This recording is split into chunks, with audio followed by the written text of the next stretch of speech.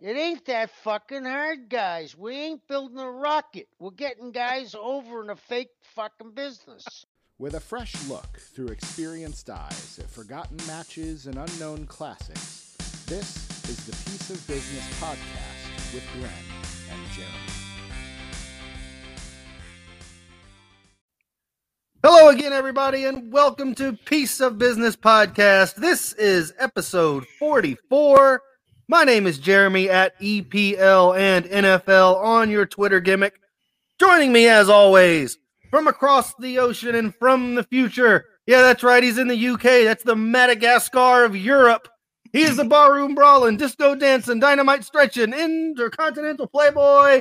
Folks, he's more over than AEW sexuals. At GA WrestleNut, Glenn Abbott, how are you, my friend? I'm good. What a sad week it's been, but yeah, I'm good. Yeah, we'll get to that sad week. Where are you in the AEW sexuals, Glenn? Have you seen this? Have you heard about this? Do you know what this is? I haven't got a clue I saw it come up, but haven't got a clue what it's about. I don't either. I was hoping you were going to explain it to me. No, I don't. It's one of those things I don't want to know.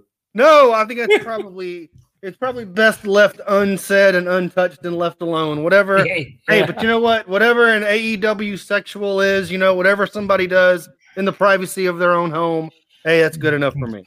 Yeah, or in an AEW ring.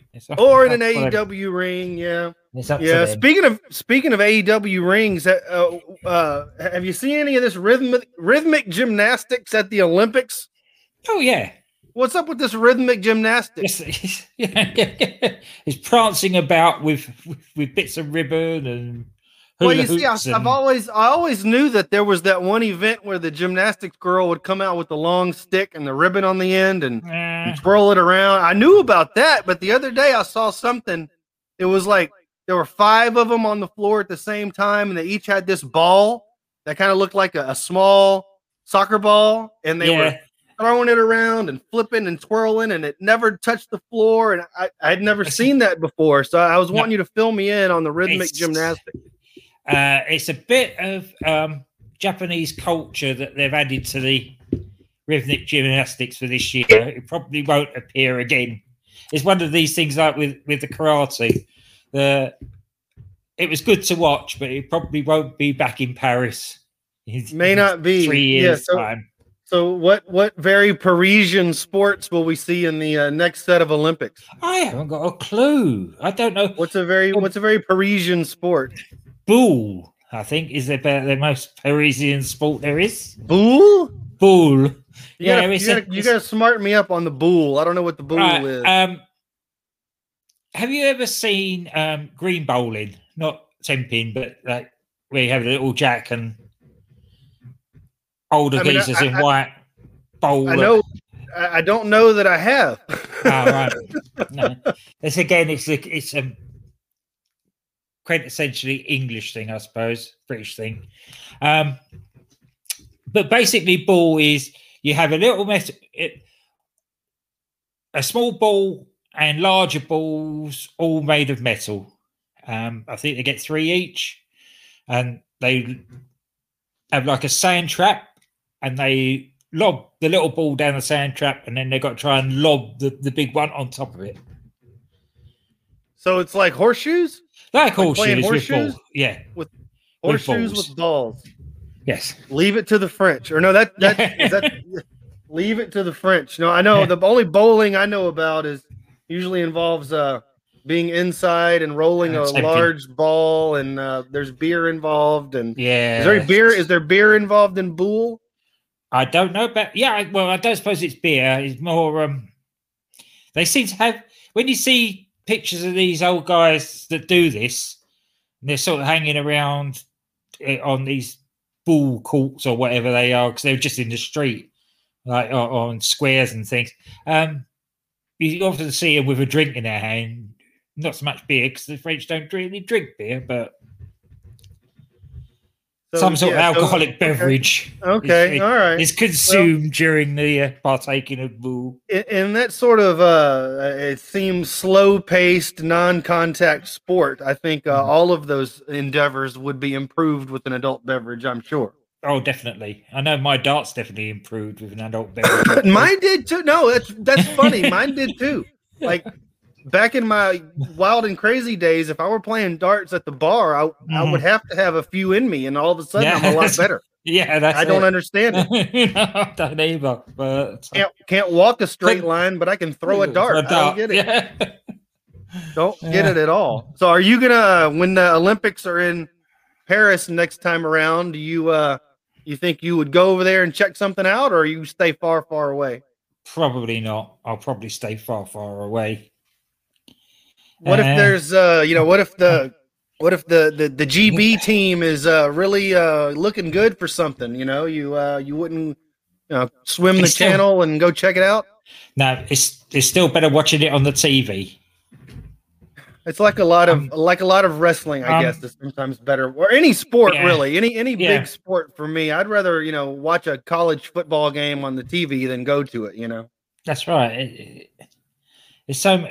I know there's atmosphere when you go to like a soccer game or something, or American football game or something like that. When people are baseball and they're all cheering, but we're actually watching the game as such. It's definitely better on the TV. Yeah. So So I don't know. I figured if the UK GB Olympic soccer team next time is looking good for a gold medal game, I figure you might get over there and stretch somebody and take their ticket or something. You got to be there for that. Oh yeah, if the girls do, then I might jump on the day excursion to Paris. What happened to the U.S. women's team this time, man? They were vulnerable this year. Yeah, they got bronze, didn't they? They got bronze, but I mean that's a disappointment. We don't go for bronze. No, we go for gold on our women's team. I wish your girls in the beach volleyball do the business though. Yeah, they handled business for sure. They they were in a dominant fashion for sure. Oh, they just totally squashed those Australians in the final there. Who ended up winning the gold medal for men's soccer? Because I think it was 1-1 and it was late in the game. And for some reason, I never caught the end of it. And I don't even know who won. I think Brazil got it. Oh, okay. In the end. I think it might have gone to extra time, but I don't know if it went to shootouts or not. No, I don't think it went to penalties. I think they got a goal in extra time. I'm telling you, like, back when the Euros were going on, I think when Brent was on with us, we were talking about the Euros, and I brought up Brazil. Obviously they weren't in the Euros; they were playing in the South American tournament. But I said back then that the Brazilian team, I might put $1 on them in this next World Cup. The Brazilians, I mean, they're always got a chance. They're Brazil, but this group of Brazilians, they looking good. They got a good, solid team of youngsters there. Yeah. They've got a good, solid team of youngsters. Yeah. I just wish that the UK footballing associations would get their act together and allow a UK team. It's too. The English FA, even in 2012, they spat their dummy out. So we ended up having a team from Wales, Scotland, and Northern Ireland rather than having English players in there. And right. It's all very petty. Why they can't actually all just get together and say, let's have a team to go and win a gold medal or at least win a medal at the Olympics. Now, will any UK Brexit drama have any effect on any Great Britain soccer teams going forward? Will they be allowed to play in the Euros? Oh, yes. Okay. No, Brexit has nothing to do with it. Huh? Brexit has nothing to do with that. That's all. That's down to money. If it had something to do with it, they never would have voted to allow it to happen. No, well, the English FA and the Scottish FA and the Welsh FA are paying their subscriptions. They'll keep them in there. Gotcha. I gotcha. It's a pay to play situation, huh? It is, yes. Like everything with UEFA and FIFA, It's all a racket. It's all every everything's football work. association, every nation's football association, every continent. It's all a racket. It's all a scam. It is. It's all a work. Crooked. It's more crooked than pro wrestling. I tell you what. It certainly is, and that's something. Yeah. That is where is Great Britain on the whole Brexit situation? Um, Isn't something about to happen? Like go ahead. It's basically done and dusted. But has the official breakup happened yet? Yes. Okay. Yeah, that happened back last year, I think. Okay. I guess because with COVID going on and everything sort of there wasn't a big fuss made about it or anything. Oh, it's happened, and okay, yeah, and I guess too busy saving ourselves to worry about things like. So when it happened, then there were no giant tsunamis and the earth didn't open up and swallow half of the country or anything like that. No. Yeah, it's just the usual shortage of food and everything at the moment because they can't get drivers. Oh, really? Because the drivers were formerly non-native peoples? Well, it's a non-native ones, and also it's COVID. We've got a thing over here that's called that they're calling the pingademic. Okay. Sounds like a horrible finisher in independent wrestling. Yeah. And we have an app that basically lets you know if you've been into contact with anybody that's had COVID, providing their details into the app properly. And once you get pinged, you have to isolate for 10 days. So everybody's using that as a glorified excuse to have a holiday.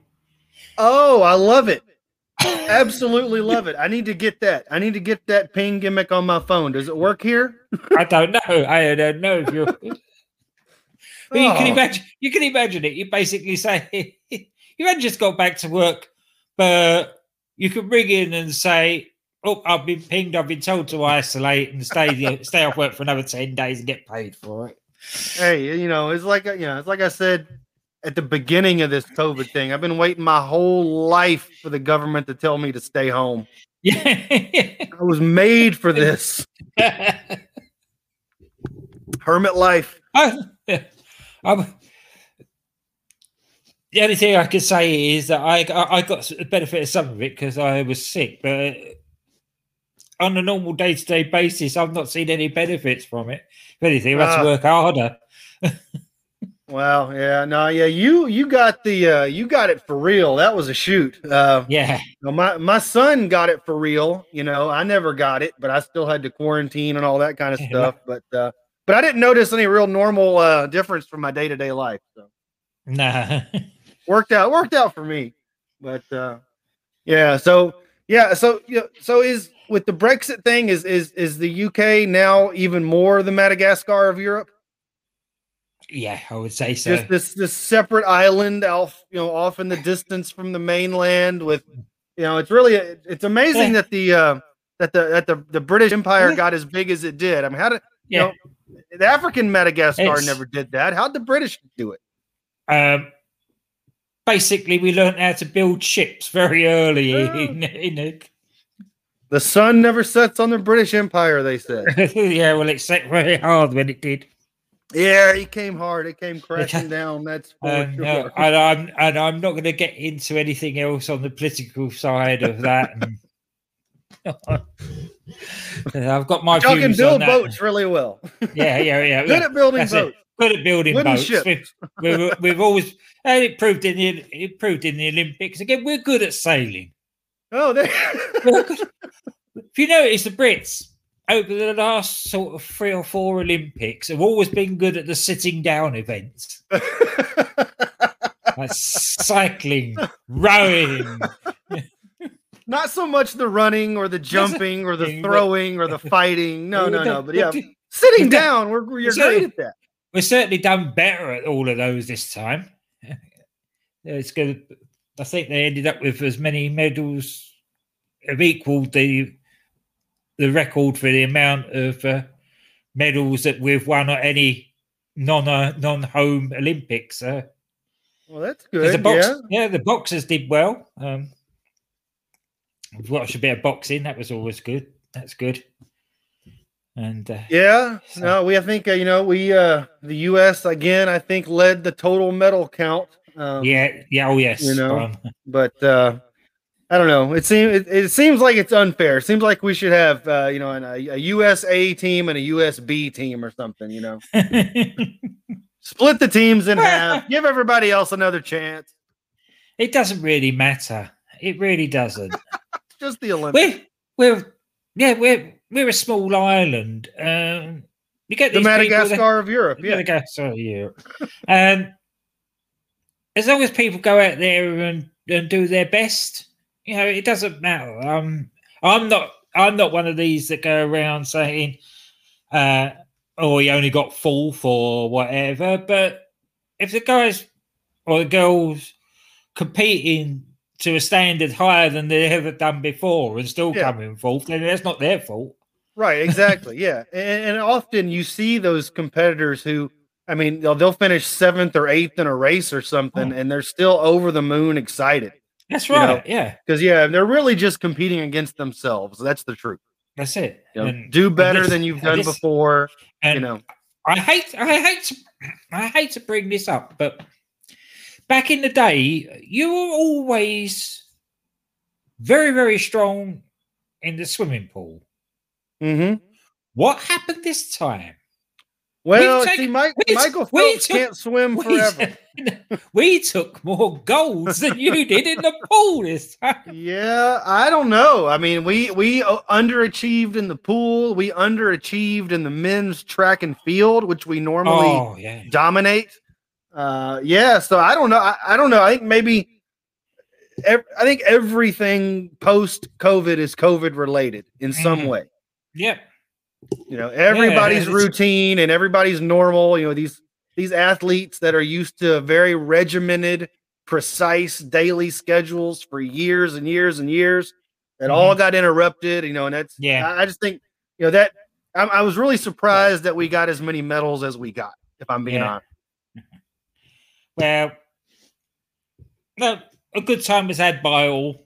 Oh yeah, and the Japanese organisers put on as good a show as they possibly could under the circumstances. It was a lot more entertaining than I thought it was going to be when we first started talking about it 2 weeks ago. Yeah. No, I enjoy the Olympics. I thought it was good. The only thing that the Japanese organizers could not control was the weather. I think it was super hot for some of those outdoor events. And then on the day of the surfing, they had a tsunami, or hurricane, or tornado, or whatever it is they have in their part of the world. Right? Yeah, you can't control the weather. No, I was watching the men's and women's marathon, and it was whatever it was, 80 something American degrees, 85 or whatever for those marathons. And I have run a marathon, and the marathon I ran, it was between 50 and 60 degrees. So it was fine. It was fine. But, I can't imagine an 85 degree. I felt so bad for them, but we had an American woman finish third in the women's marathon, kind of out of nowhere. And she kind of became an instant celebrity in a way. And that's how, my kids were asking me, what do they get when they win? Well, they get a medal. That's it. Well, you get an Olympic medal. That's not bad, but then a lot of these people then turn it into sponsorship deals or book deals or that sort of thing. And so they'll make money off of it some way, shape, or form. But the kids were surprised that the only thing the winners got was a medal. It's one of your guy that won one of the wrestling golds. In the last second. But you could see,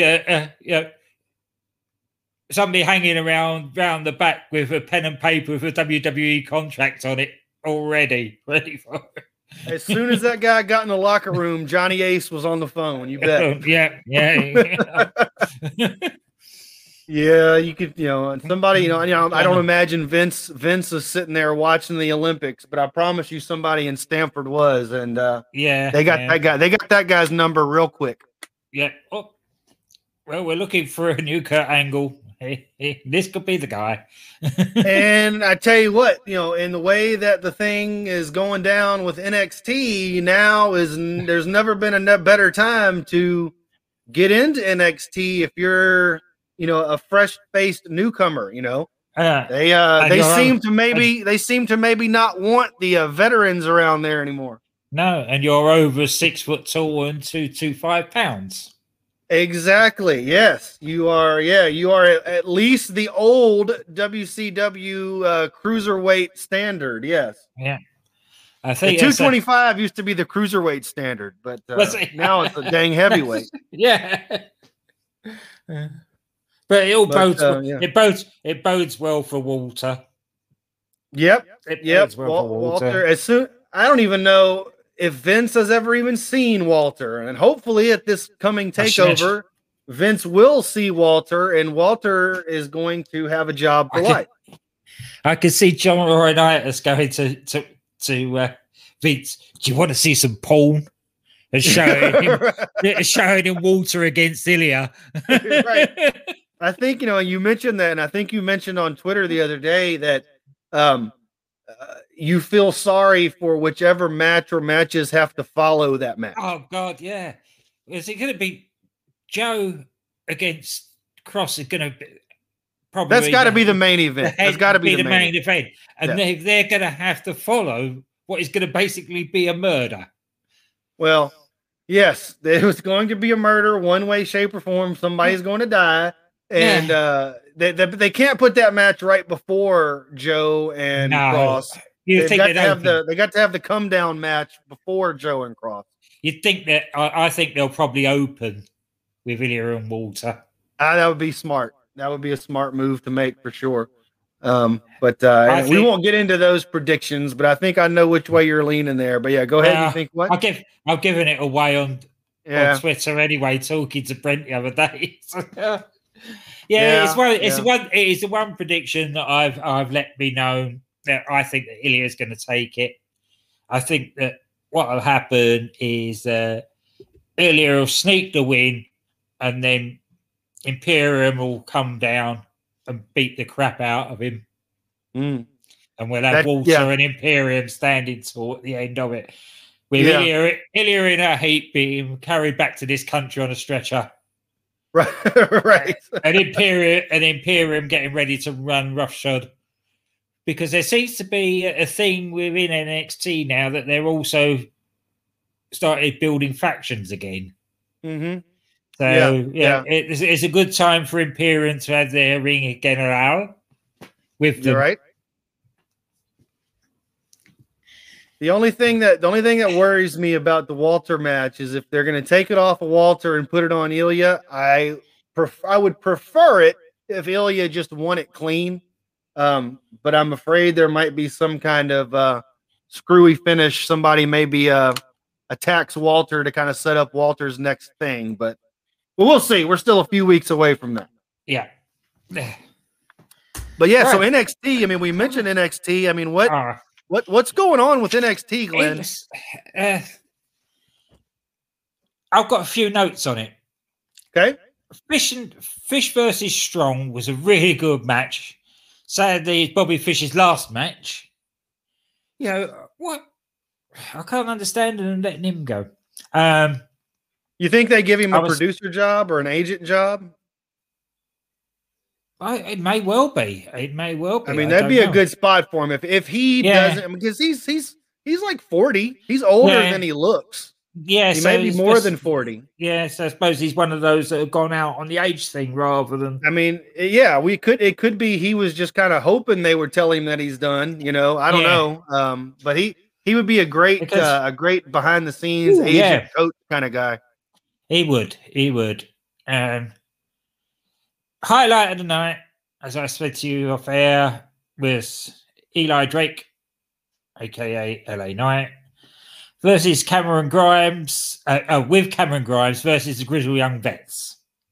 He made poor old Grimes wrestle in his butler outfit, white gloves included.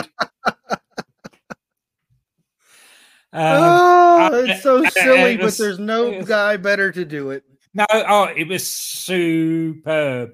And he did his version of the hulking up where he ripped his he ripped his coat off and slammed it down. And oh my god, how over is that guy? He is so over. And of course, Drake walks away from him and he gets absolutely slaughtered by the Grizzled Young Vets. What was the finish? The Vets won. The Vets won quite comfortably because Eli Drake 2-on-1. 2-on-1. Yeah. Just as poor old Cameron's sitting there on the edge of the ring, nursing his wounds, who comes out but the $1 Million Man himself? Sits there, puts an arm around him and says, "I told you it was going to happen." and he said, "Now we've got to get you out of this thing." So the next, turn the page. The next chapter in the story is coming up. Yep. So between now and Takeover, they're going to figure out a way. Teddy's going to figure out a way to get old Grimes out of this deal. Yeah, and it's something really to look forward to. Cameron Grimes under the tutelage. Yeah. Of a mean bastard Cameron Grimes, as like the $1 Million Man type mean, not right. I've got the money. And do you think what do you think's going to happen? Do you think that do you think if they have a match and Grimes wins, do you think he then takes possession of the $1 Million belt, or are we going to see that fade away? I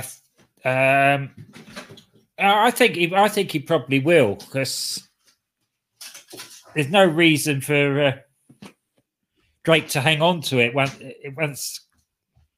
I know it's all going to be about doing the Butler thing, but we'll have to wait and see. Yeah, what happens to the belt? Yeah. It's obviously going to end up away from Eli Drake. He's not going to end up having it forever. Especially that's the thing with DiBiase running around. Yeah, I mean, ultimately, it's got to get back into Ted's possession. Yeah, and that's the thing. When you introduce that kind of gimmick, it's not hard to put it on somebody, but it is hard to figure out how to take it off and make it go away. That's it. So it's going to be figure that out. Basically, I think that it will come down to Butler versus Belt at Takeover. Grimes wins, hands Ted back the belt, and Ted says, "No, it's yours." He said, "Don't want it. It's been nothing but bad luck. Yeah, you keep it. It's your belt." Right. There you go. See? There you go. You just wrote them out of it. That's perfect. That would absolutely positively work. Good job, Glenn.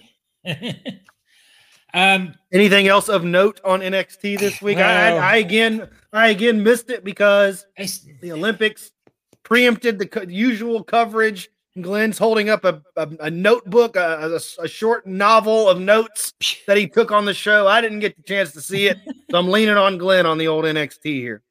Not so much noteworthy as puke-inducing. Puke-inducing. Index. Okay, tell me more. Index. Indy Hartwell and Dexter Loomis. Oh, a Gargano and Loomis fighting over bloody Indy Hartwell. Well, it was. So hold on. So do Indy and Dex? I can't believe I'm saying these words. I can't believe it. Does Indy and Dexter want to be together? Yes, and they are. Well, is she not a grown woman, and can she not make her own decisions, Johnny Gargano? Well, obviously not. because we know that Johnny Gargano is treating her and what's his name? Austin Theory, Austin Theory, like the kids. Yeah. We're mummy and daddy, you're the kids. So weird. Theory's always done what the oldest male boy doesn't, turn his back on his father at some point anyway. And now Johnny wins the fight, but Indy Hartwell then jumps on Dexter Lumis and they make out in the ring. Outstanding. As I said, puke inducing. As long as they don't do the old, who was it? Edge and Lita? Was that? In the bed, yeah. As long as they don't do that.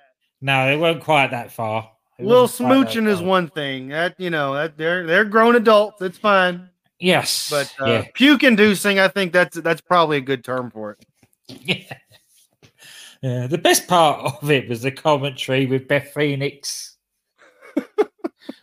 Getting all excited about it. Wow. Are they going to have a wedding? Is it time for another wrestling wedding? We haven't had one of those in a long time. It's got to be, hasn't it? Haven't had a kayfabe wedding in a long time. It's time. No,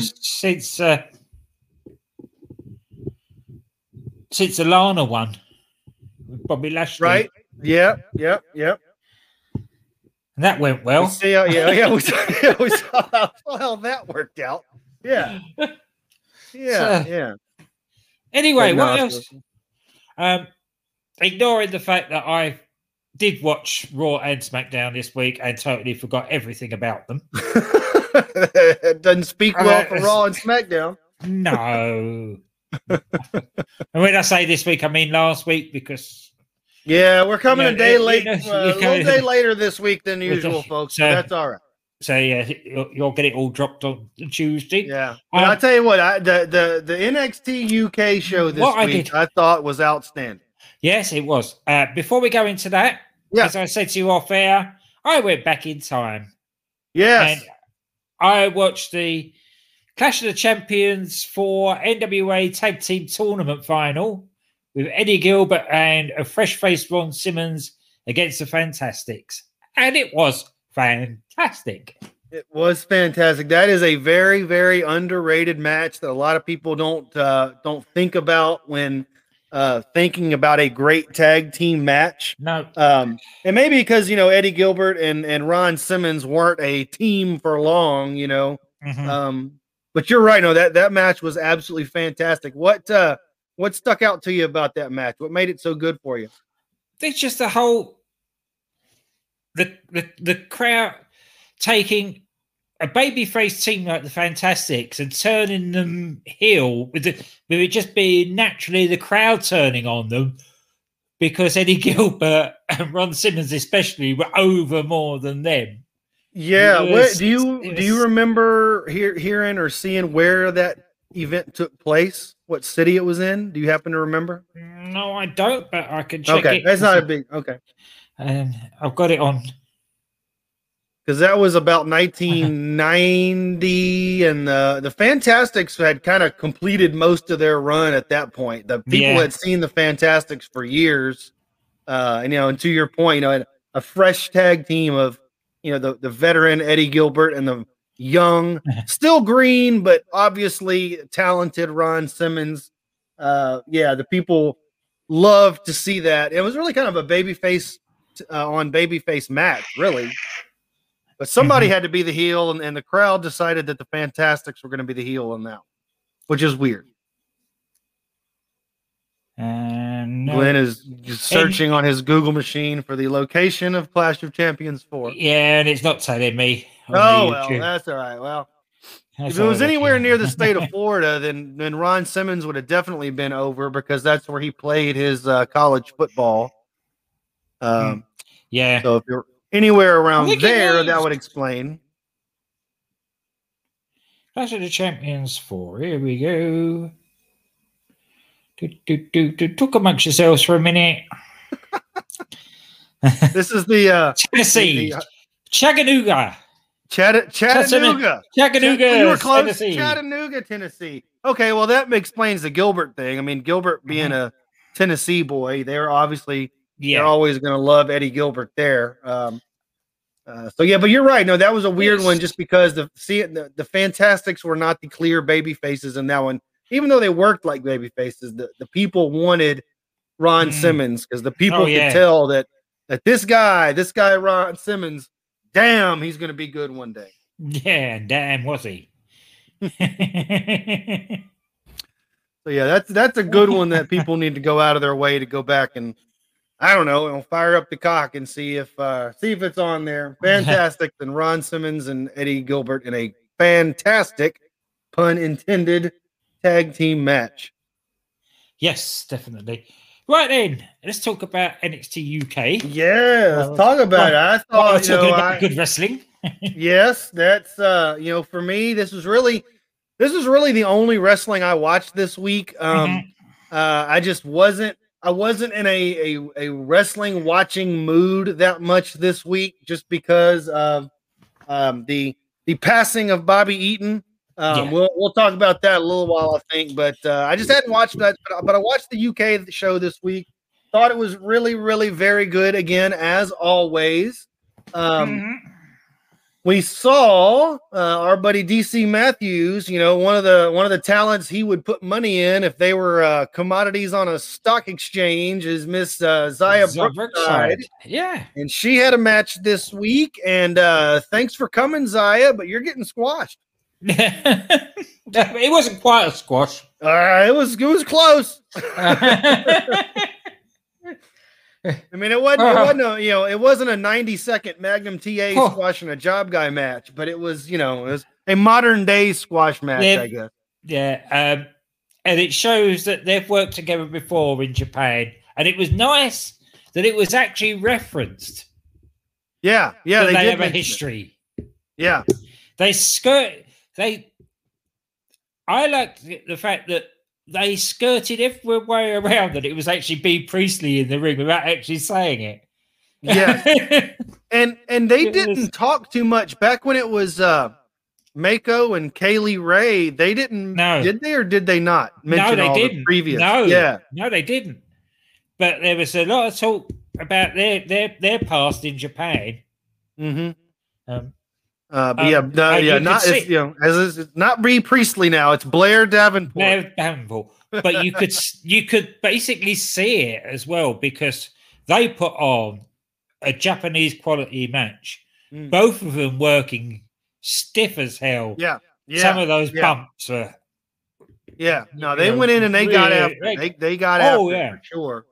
But yeah, Ozaya, she didn't. Which is interesting because I kind of thought maybe they would set her up as a potential challenger, but not after this loss. I think they would lean more into Miss Davenport at this point.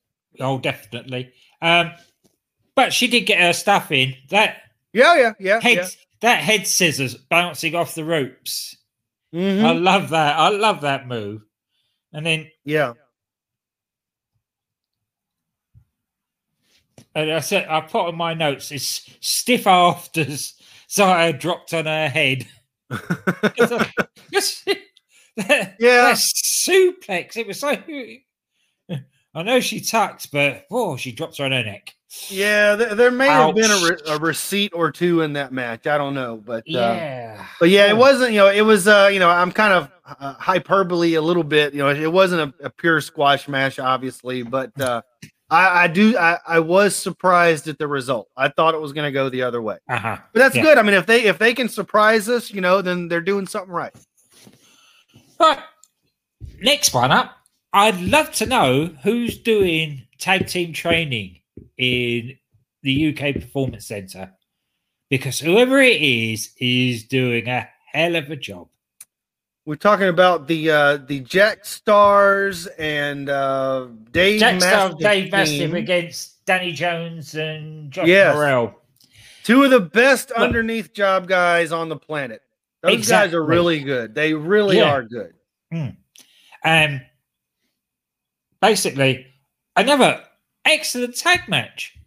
Mm-hmm. It couldn't, the ring awareness from Mastiff and Stars.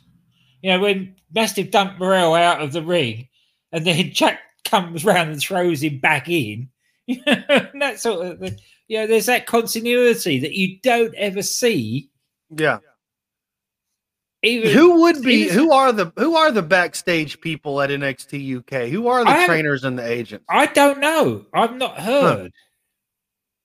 I really don't know because they have run off a string of episodes with very good tag team matches. Yeah. So whoever's doing it at the moment is teaching them right.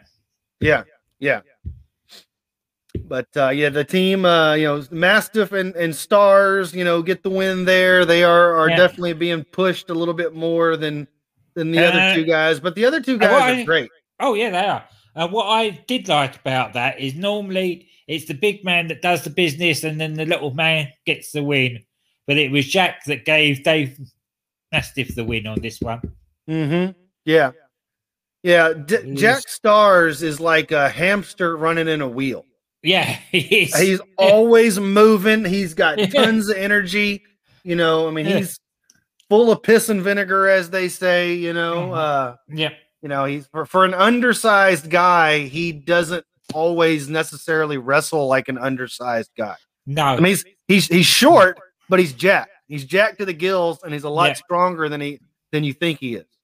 Well, you think of, in the early days, he had to be with some of the treatment he got as Jack the Jobber. Yes. Yeah. He got his butt handed to him often. Yeah. And then they announced the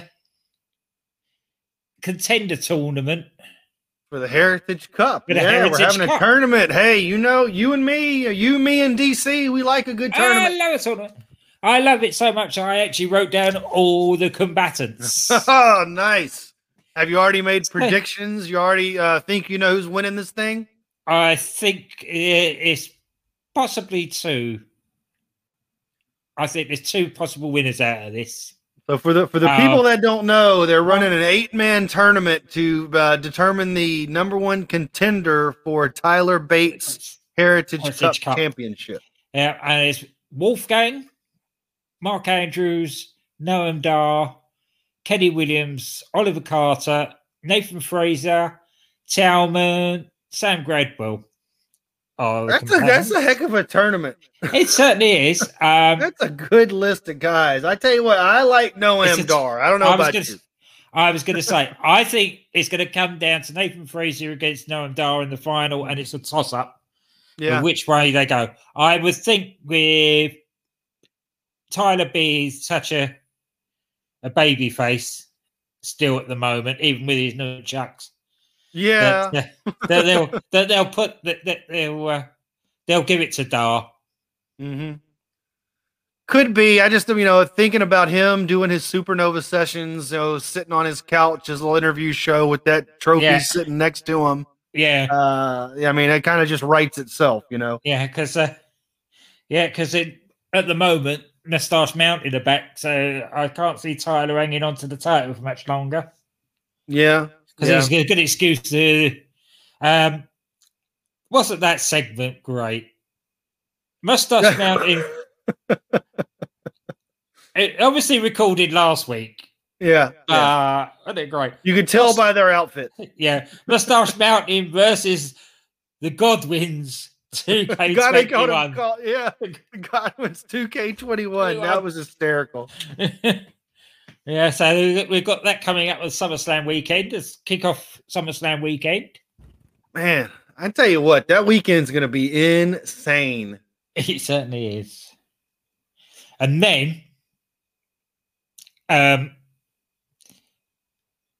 match that absolutely surpassed my expectations for it was the Iron Man match.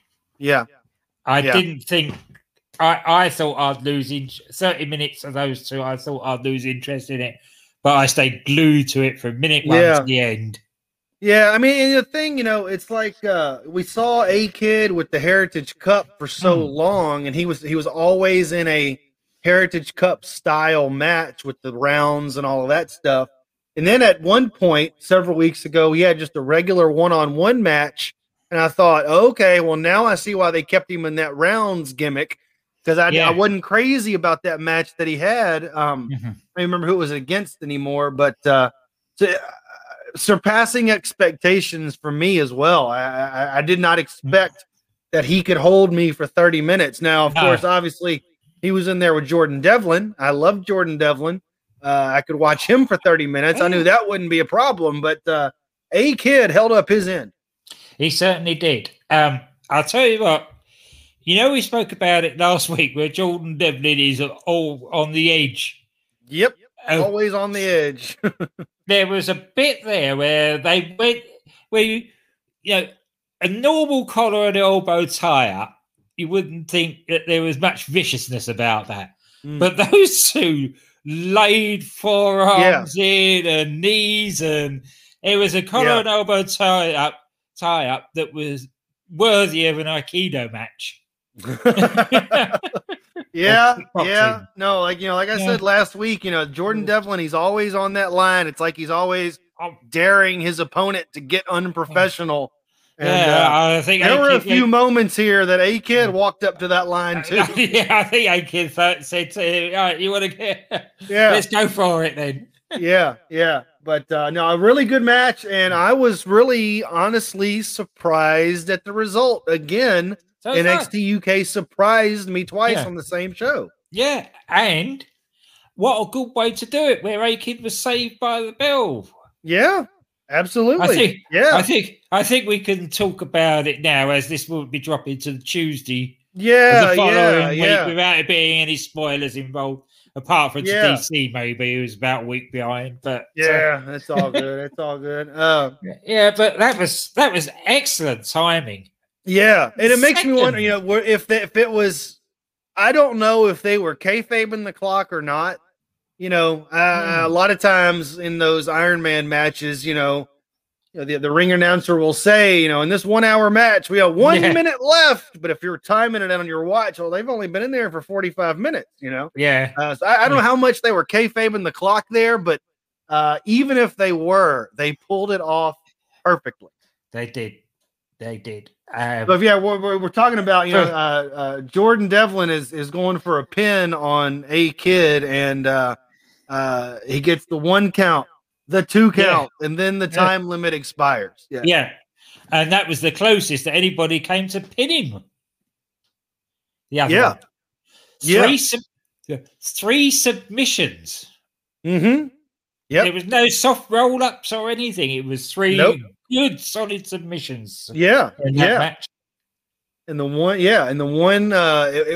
if Jordan Devlin had 1 more second, he would have had that pinfall. And it's not a new gimmick to have that sort of match end, with somebody being saved by the bell. I mean, that's as old as wrestling is, but, we've all seen that finish before, but they pulled it off absolutely flawlessly. So again, whoever it is that's coaching NXT UK, who's calling the matches, who's putting them together, they're doing a great job. It is the best WWE show, in my opinion. Yeah, I'll have to do some investigating before next week. That's my homework for the week. There you go. Before Sunday, find out who's actually doing the training in. Because we all know who does. We all know who's doing the training in the US Performance Center. But they never mention the UK. Right. Who's actually there? So who's really calling the shots? Who's really making the decisions? I could understand it 100% if it's actually Trent Seven that's doing the tag team training. Mm-hmm. I can actually see that 100%. How much older is he? How much older is he than Bate and about 20 years? He's much older? He's 30 something, and they're okay. Bates still only 20. He was 18. He was 18 when he won the. That's crazy. When he won the inaugural, he's 20 or 21 because he was only 18 when he won the inaugural inaugural NXT UK Right. title. That's crazy. Pete Dunne's only 24. Okay. Been wrestling since he was 16. Again, that's crazy because both of those guys are they give off experience beyond their years. Yeah. I didn't realize. I knew that Seven was older, but I wouldn't have guessed that much. Yeah, he's quite a bit old, but he's mentored those two, and look what's happened. Yeah. So. Right. Yeah, they've done okay. yeah. They've done okay. Yeah, so that was a good episode. Is it next week or right now? It's this week, or is it this week that it's Mustache Mountain and Pretty Deadly? No, it's 2 weeks. Next week. It's the SummerSlam weekend. Oh, okay. Match. Okay. Okay. The Thursday before SummerSlam. Okay. Is the that one's going to be a good one.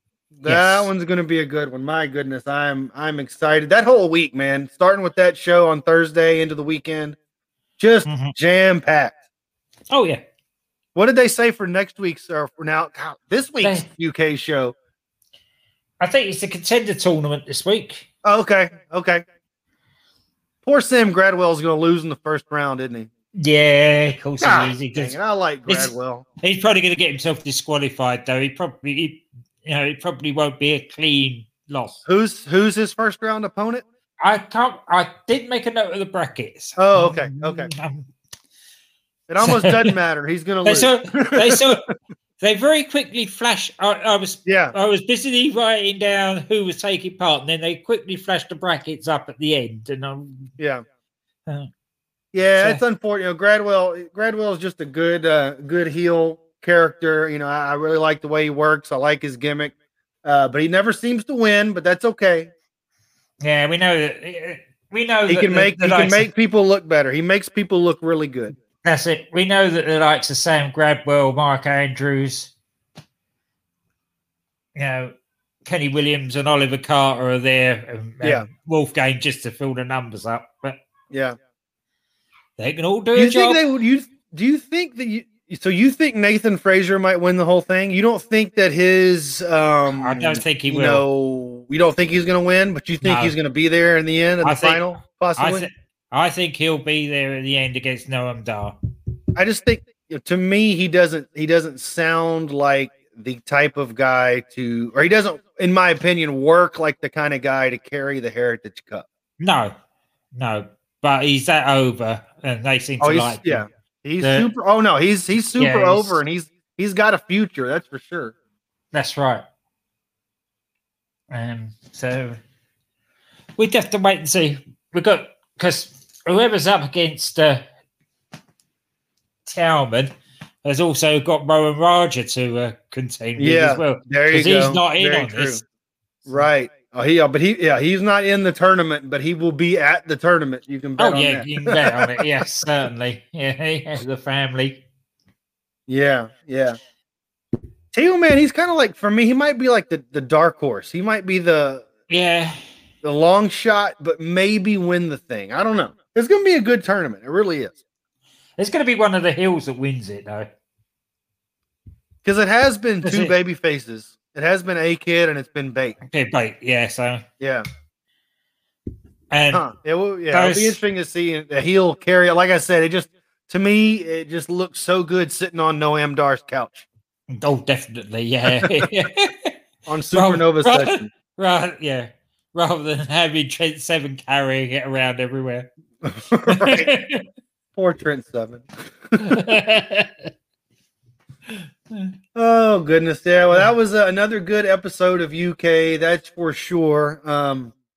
Looking forward to the tournament matches this week. If that's what we're gonna get. But like I said, that was really the only wrestling I watched this week. I wasn't in a modern wrestling mood this week. No. After the news of losing Bobby Eaton, which that sucks. For sure, Bobby, he lost his wife about a month ago, he had been not well. Yeah, he did. He lost his wife about a month ago. Quite often happens that. Yeah, it's funny how it does happen a lot, and they have been married forever. Hmm. Forever. You know, they're one of Yeah. those those usually wrestlers don't stay married for most of their lives to the same person. No, Um, no. but Bobby did, Especially and for it that. was it's actually his wife. It was Bill Dundee's daughter. I don't know if you knew that or not. Yes, I did. Yeah, Yeah. yeah. I didn't Uh, know she'd passed away, but yeah, I knew it was Bill Dundee's daughter because it yeah. was so which under, which makes it understandable really that they managed to survive so long. She knew, Yeah, yeah. Because there's nothing like somebody going in with their eyes open, and knowing exactly what's going to happen within the business. She knew what the wrestling business was, right? And Yeah. and the story was that when she told Bill that she was seeing a wrestler, he was furious Yeah. because he knew the wrestling business Yeah. and he didn't want his daughter to get I involved. would. You I know, would. I would. yeah. I can understand that. But then when 100%. she told him it was Bobby Eaton, he said, "Well, if you had to pick one, that was Yeah, the that's right the one." one to do. Yeah.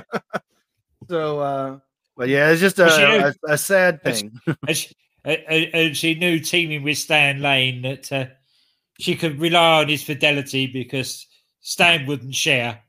Right, exactly. Oh yes, yes. Stan could handle could handle being outnumbered, so to speak. Yes. Without getting Yeah. too graphic in that detail, but Yeah. yeah. So lost Bobby this week. I did go back and watch a few Bobby matches, some singles Mhm. matches, some tag team matches, and I picked one for us to watch this week. So that's what we're gonna do here in just a moment. We're gonna watch a match from 1990. Bobby Eaton versus Ric Flair for the World Heavyweight title. So Glenn's going to get that fired up on the screen here so he and I can watch it. Let's see. All right, I am looking at it. Jim Cornette in the ring now, doing the introduction for beautiful Bobby Eaton from Huntsville, Alabama. This is actually. Had you seen this match before I sent it to you? No. Okay. No, I hadn't. I'm glad you did pick this one because I really enjoyed it. Yeah. This was January of 1990. And this was actually about the third singles match that they had. They had a match in November or December of 89. Basically WCW was in the shits at this point. Ratings were not good. So Rick was on the booking committee. He may have actually been the head booker at this point, or if he wasn't the head booker, he was obviously very influential in the booking committee. And he wanted to help WCW pop a rating, so he wanted to have a match on TV. And this was like the Saturday night main event show. It was not the most popular WCW show that they put out at the time. But if Rick was going to wrestle, it was going to get a rating. And so he had to decide who he wanted to wrestle, and he chose Bobby, In fact, the first time that they wrestled, I want to say it was either the November or December 89 match. Rick booked it to be a disqualification finish. He wanted to wrestle Bobby, but he didn't want to beat him, which is crazy. It shows how much respect, Rick had for Bobby that he didn't want to beat him on TV. So they're having another match here. I think this was their third one, January 90. Rick getting in the ring now. And at this point, Rick was really a babyface. He had that 1989 where he had wrestled Steamboat 3 times, those famous matches. He had been involved a little bit with Terry Funk, and Funk was the heel, and Flair was really the babyface in that feud. So Flair's getting a kind of a babyface reaction here. when he would normally not get that so much. And just curiously enough, in the ring there, holding the belt up, referee Nick Patrick, who is the son of the assassin Jody Hamilton, who we also lost recently. Yeah, I saw that. Nick Patrick, the NWO's tame referee. Yes. Down the line. Yeah. So, here we go. Bobby and Rick about to get it on here. And the thing about Ric Flair, they always said that he could make anybody look good. And in this match, Bobby Eaton made Ric Flair look like $1 million. Oh, yeah. Yeah. They complemented each other really well. Boom. Look at that sell on that chop. I mean, it's just that it's that kind of stuff that made Bobby so great. Yeah, that was the first thing that impressed me. It's probably the best I've ever seen anybody sell a chop. Selling a Ric Flair chop. She believed it knocked him off his feet. Yeah. He's going to take another bump here in a second. I think it's off a shoulder tackle. Where Bobby just takes it might be coming up right here, where Bobby takes a crazy bump off a shoulder tackle. He's just making Ric Flair look like a monster here. Yeah. All credit to him. Yeah. Especially for a guy that's mainly a tag team wrestler. Mm-hmm. To, go up against one of the best. And as you say, oh yeah, this is one of the 3 matches this time or something. Right. Yeah, and I think and for me, I think 1989 Ric Flair was my favorite Ric Flair because that was the Steamboat era, that was the Funk feud. I think that was my favorite Flair. And this is January '90, so it's basically still that Ric Flair. Yeah, but yeah, he just makes him just the way he sells his lower back there on that hip toss. I mean, if the world champion's going to give you a hip toss, you sell it. Sell it. That's it. A lot of them just pop straight back up after a hip toss as though it's nothing. Right, but it's the world champion, the 6-time world champion giving you a hip toss. Yeah. There's Corny on the outside there with his loaded racket. And you can imagine if Rick is the babyface here and Bobby is the heel and Cornette's outside, you can expect that racket's going to come into play at some point. Mm-hmm. Did you ever hear about how Bobby got into the wrestling business? No. And he was 16, 17 years old in Alabama, and a lot of times the promoters would let young guys in the building free to watch the matches, but they had to carry the ring or set it up or that kind of. And Bobby was one of the kids that would set up the ring in Alabama. And when they were finished setting up, he and his buddy, when they were finished setting up the ring, they would get in the ring and take bumps and pretend like they were the wrestlers that they saw on TV. And some of the veterans were like, that kid's pretty good. And they like he's good enough to do a 4-minute job for me tonight, so that's how he got into it that way, just kind of just by chance. Like that was it. That shoulder tackle bump out of the ring. Right out of the ring. God. Didn't brace himself. He landed flat on the concrete. What a bump. Bobby could bump. This is what stood out for me as well, watching it the first time. Apart from all the rats getting very excited there, there's a proper steel barriers. Yeah. There's no giving those. There's no padding. Even that ring post. There's not a lot of padding there, and he's smashing. No, it ain't selling for you. It ain't selling for you. No. There was a lot of giving there. Not like those plastic things that the WWE have now. Oh, and that chop. He went straight from standing on the apron, flat of his back on the concrete off the chop. Again, he's go ahead. And for those that are just listening to us and not watching this, This is proper. The only padding round the ringside are old-fashioned gym mats, and if you've ever been on one of those, you know that there's not a lot of support in those. No, not much at all. Yeah, this is definitely an old school Southern setup here with more concrete than padding. But Yeah. But I mean, the way, like I said, the way that Bobby would sell a hip toss or sell a shoulder block or sell a chop, because it's Ric Flair, he's making Ric Flair look like just a dominant force. He's the one making this match. Usually it's the other way around. Usually Flair's making the other guy look good. That's right. So when was your first recollection of being exposed to Bobby or the Midnight Express? Was it an Eaton and Condrey Express, or was it Eaton and Lane? Eaton and Lane.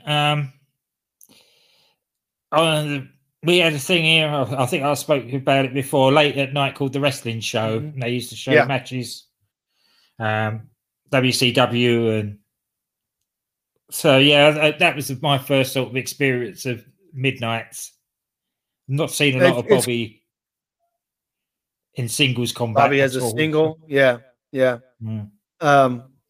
He when they came to Mid-South, we've watched some Mid-South matches on Piece of Business podcast, and a lot of them, they're brawls, they're punching, they're kicking, there's blood, it's chaos. It was a tough guy, kind of a barroom brawler kind of territory. Mm-hmm. Well, here comes Condrey and Eaton into the territory, and Condrey is more of that, classic, 70s, 80s wrestler, just solid all the way around, nothing flashy, that sort of wrestler. Yeah. But Bobby, you did not see people in 1984, 85, whatever, coming off the top rope in Mid-South wrestling. No, it was just like mind-boggling. Even like the Rock and Roll Express, they weren't coming off the top rope. No, they were doing fast-paced stuff between the ropes, but Bobby was coming off the top rope, hitting people with knee drops and leg drops and elbow drops off the top. You just didn't see that, and it was just a striking. He made an immediate impression on you if you were watching the Mid-South territory at that time. Yeah. Poor old Jim Cornette in the back there. Yeah. He's playing to the crowd and also trying to check on his man. There was nobody better at that sort of stuff. No, definitely not. There are people who say, anybody says, Bobby Heenan's the greatest manager ever. I won't argue with that, but Bobby Heenan didn't work the crowd like Jim Cornette worked the crowd. No. Where Bobby the Brain was a wrestler, Jim Cornette never pretended to be a wrestler, but he could take a correct. Right. And you had to if you were, especially if you were a heel manager, you had to be able to take a bump. Yeah. Like off scaffolding. Yeah. Whoever thought that idea was a good one, I don't know. Scaffold matches are the worst. Night of the Skywalkers. The worst. But you notice how it seemed like the Midnight Express were in a lot of those, because if you were going to have, it's impossible to work on a scaffold, but if you're going to have a guy do it, at least Bobby Eaton's going to be involved. That's right. Mm-hmm. If anybody can figure it out, he'll figure it out. Yeah. He's working over Flair here. Flair had the early advantage. Cornette encouraging Bobby there. Bobby taking control. Everything he did was so good. And Bobby, we give a lot of crap today to people who might slap their thigh when they throw a super kick or something like that. Now, Bobby, he hit his chest every time he threw a punch, but he was so good at it, he didn't notice. Yeah, he didn't see it. So These days, it's just blatant thigh slapping. But Bobby was a master. Mhm. Laying into Flair there, going for a pin. 1, 2. Oh, nope. 1, 2, and Everybody had so much respect for Bobby. They always would say, he's your favorite wrestler's favorite wrestler. Yes. Yeah. Oh, yeah. No, everybody that I've heard talk about him has always said that. Yeah. How much they enjoyed working with him and how special he was. And the thing that came out the most, I think, when I was reading, people sending in their condolences and stuff this week, just as many, if not more, were talking about just how decent of a man he was. Just how decent and how good and how friendly and how helpful and just a good guy that those kind of guys weren't in the wrestling business in the 80s, but no. Bobby Eaton was. That's why Bill Dundee. Yeah, that's why Bill Dundee is the only one he would have allowed. Yeah, tolerated him being his son-in-law. Right. Plus, is that sort of thing that you got somebody like Bill Dundee and your daughter and his daughter brings the average Joe Soap home, and he takes one look at Bill Dundee and says, "No, bye." Right. Bobby's not. But Bobby's not going to be intimidated. No, in the iron.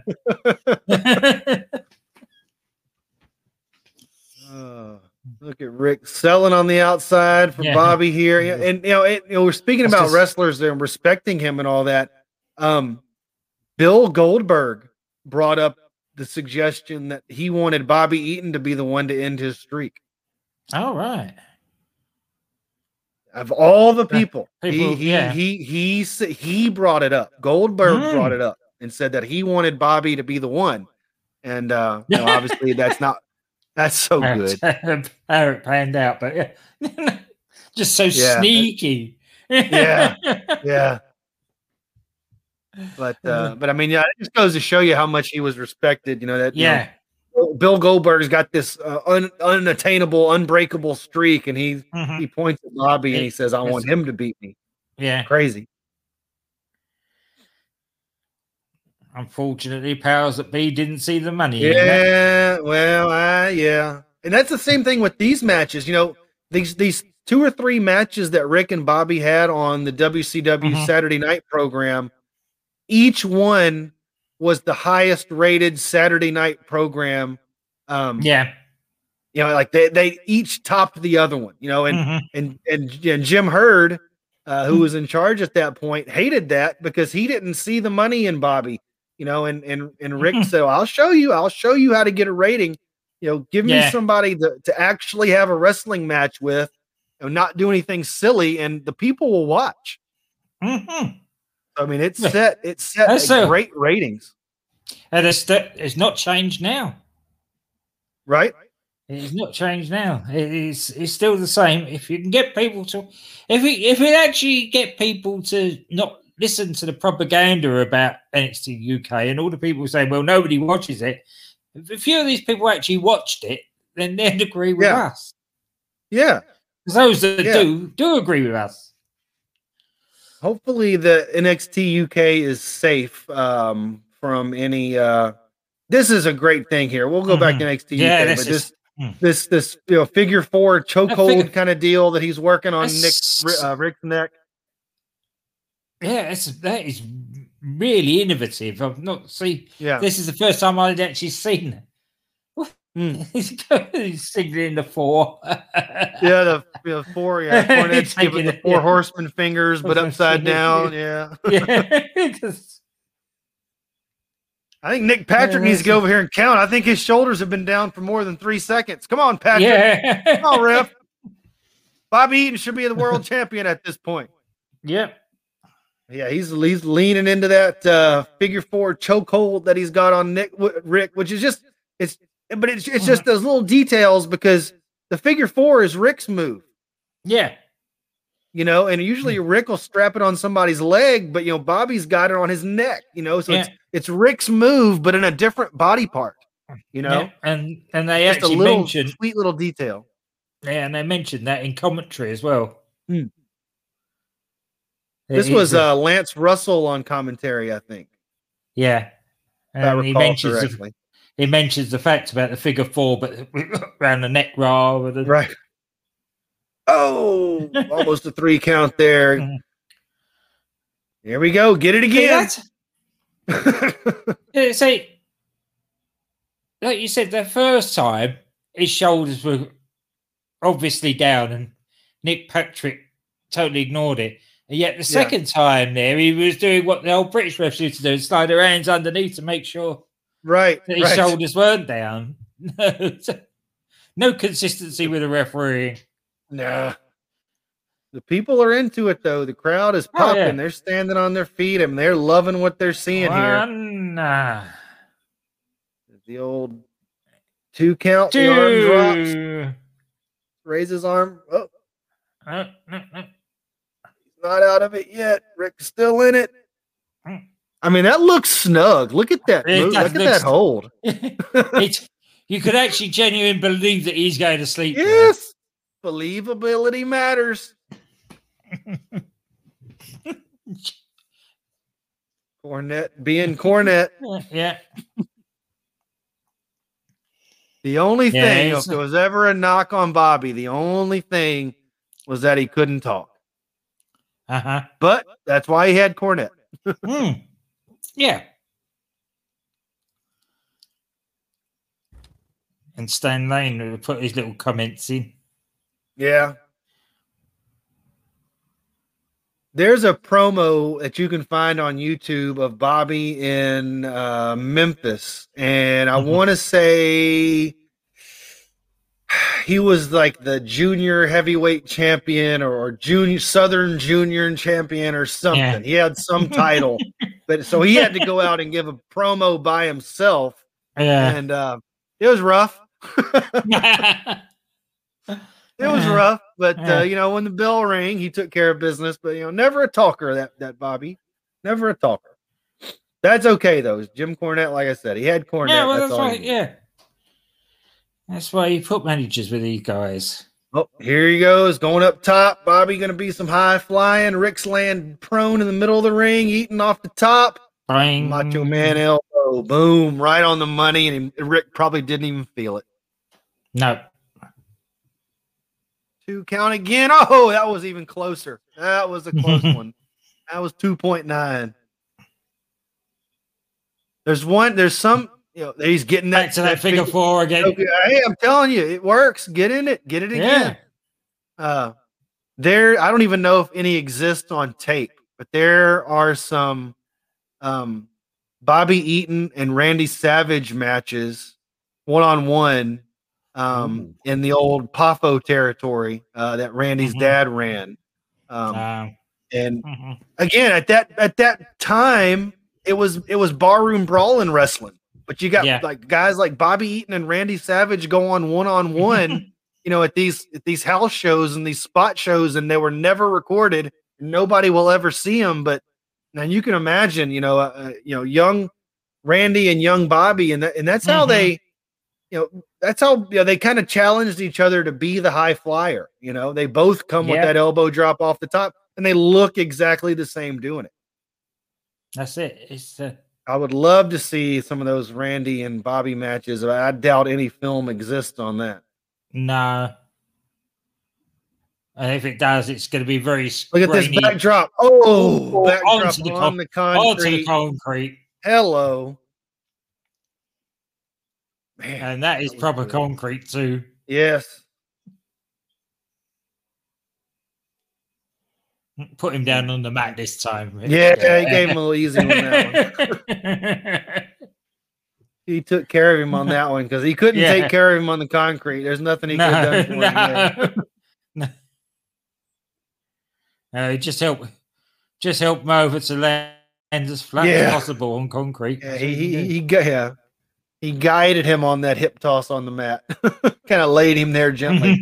Here goes Rick off the top. Boom. That move never works for Rick. You know, where he flips upside down and runs to the opposite turnbuckle. Never works. But it works this time. Yeah. Knee drop from Flair. He's wooing to the crowd. He's feeling another chop. Bobby's selling it like a shotgun blast to the chest. Into the ropes. Backdrop. Bobby took that Ric Flair backdrop where they never really landed on their back. They really landed on their hip. Yeah. Which I guess would prolong the lifespan of your back, but it can't feel good on your hip. Hips, no. That's a hip replacement every day. Yeah. Oh, there's Stan Lane. We see the back of Stan Lane. Yeah. He's come down to potentially interfere or distract in this match. So now Rick is outnumbered 3-on-1. Again, Rick playing the baby face, so he should be the one outnumbered. That's Wrestling 101. I don't like it in these modern matches when there's more baby faces at ringside than heels. It doesn't make sense. Bobby, nice knee drop off the top. The baby face should always be outnumbered. Yeah, of course. They've got to fight from underneath, overcome the odds. It gets the crowd behind them. So when was the first time you saw the Midnights live? It would have had to have been around that time when they were in Mid-South, you know, and there we see Cornette getting flipped into the ring. He tried to throw the racket to Bobby. Rick intercepted it. That's what you can't. He might be the baby face in this match, but he's still the dirtiest player in the game. It's okay. Hey, the heel introduced the foreign object, so that means the baby face can use it. The fans go crazy. The referee was distracted trying to deal with Stan Lane. The fans are crazy here for Flair, but they're all standing up and applauding because Rick wasn't in there by himself. He and Bobby just put on a barn burner of a match.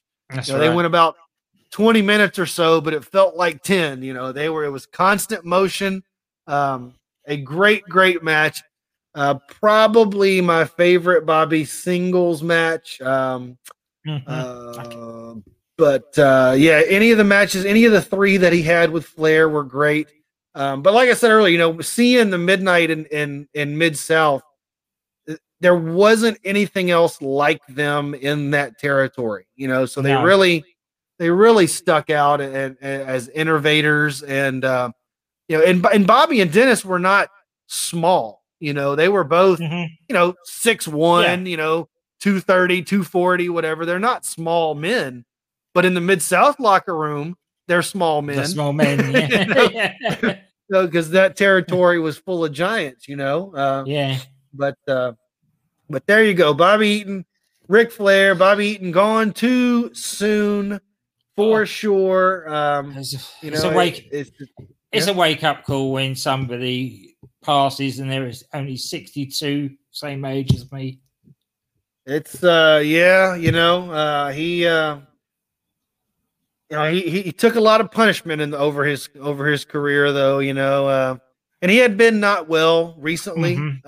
He had you know, but it seemed like he was going to kick out of whatever was bothering him, but he just went to sleep the other night and didn't wake up, you know. So hopefully it was a peaceful situation for him there at the end. Yeah. Like I say, it happens far too often. No, one partner, especially very long-term partners, loses the other one and they go very quickly after. It is funny how that works sometimes, you know. But anyway, Bobby Eaton, there you go. One of the best that absolutely ever did it. You know, when people ask me who my favorite wrestlers are, it's always Ric Flair and Bobby Eaton. Those are they will always have been my two favorite, and probably always will be. You know, Rick's a zombie though. I think Rick died several years ago, and he's just he's not of this earth. He's zombie Flair. He's not real. He died many years ago, but you know, he's had enough enough vodka over his life that his insides have been probably. He's kind of like Keith Richards. Keith Richards and Ric Flair. They're never gonna die. You know, they've embalmed themselves with enough whiskey and vodka over the years. Far too pickled to die. Yeah. Yes, far too pickled to die. There you go. That's the first piece of business T-shirt right there. Yeah. Far too pickled to die. I think we got the title for tonight's episode. There's the title for the episode. Good job. Good job. Took us an hour and 24 minutes, but we got there.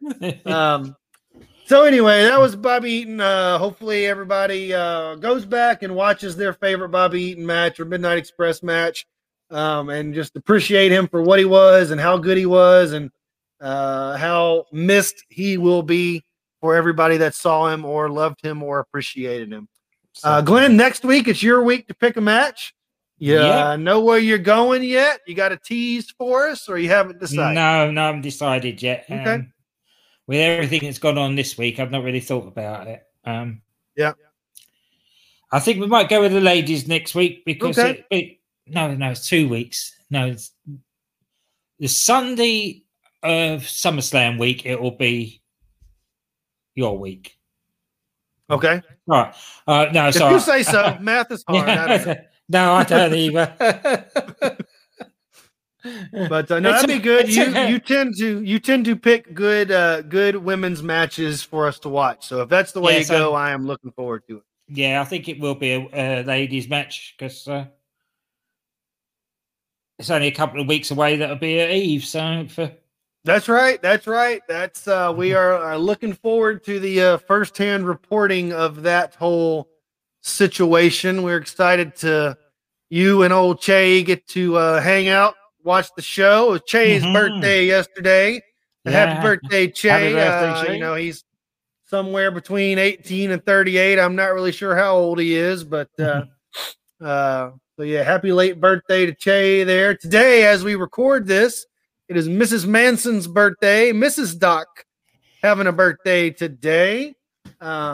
She probably won't hear this, but anybody that does can confirm that we are wishing Mrs. Doc a happy birthday. We certainly are. But what else we got, Glenn? We got AWIP coming up. I was going to say, we're going to be appearing on that, but they are coming back strong, aren't they? They are. They're in the middle of Giggle Mania season at the moment. Yes, sir. And then we're going to, a couple of weeks on the Saturday, we will be live with them on Facebook Live, Twitter, and YouTube for the prediction show. That's right. And I'm sure this time Brent's bringing him to his back door so we couldn't cheat and get the title off of him. Yeah, as the champion, as the current PPV title holder, I guess he has the right to book the return match in his territory. So so we'll see if he and his cronies get one over on us, but we'll be watching our backs. I don't know. We got to be prepared for that, but we'll get there here in a few weeks and figure it out. But yeah, y'all can see us live on those platforms, like Glenn said. You can see our lovely faces. As I look at mine now, I seem to be very red. I don't know. I've been in the sun a lot lately. I'm kind of looking like a crawfish over here, but anyway. So AWIP, AWI Pod, or at AWI Pod. Give them a follow. As always, our buddies, the patron saints of POB, DDT Wrestling, at DDT Wrestling. Give them a listen, a follow. Check out their webpage. Buy a mug. You can cook a cupcake in it. Definitely. What else, Glenn? What are we forgetting? Nothing, I don't think. I think we're just about there. Just about there. All right. Well, again, thanks for listening, everybody. Hit that subscribe button. Give us a follow at Piece of Business on Twitter, at EPLNNFL. That's me. At GA WrestleNut. That's Glenn. All that's left is for Glenn to say goodbye. Goodbye.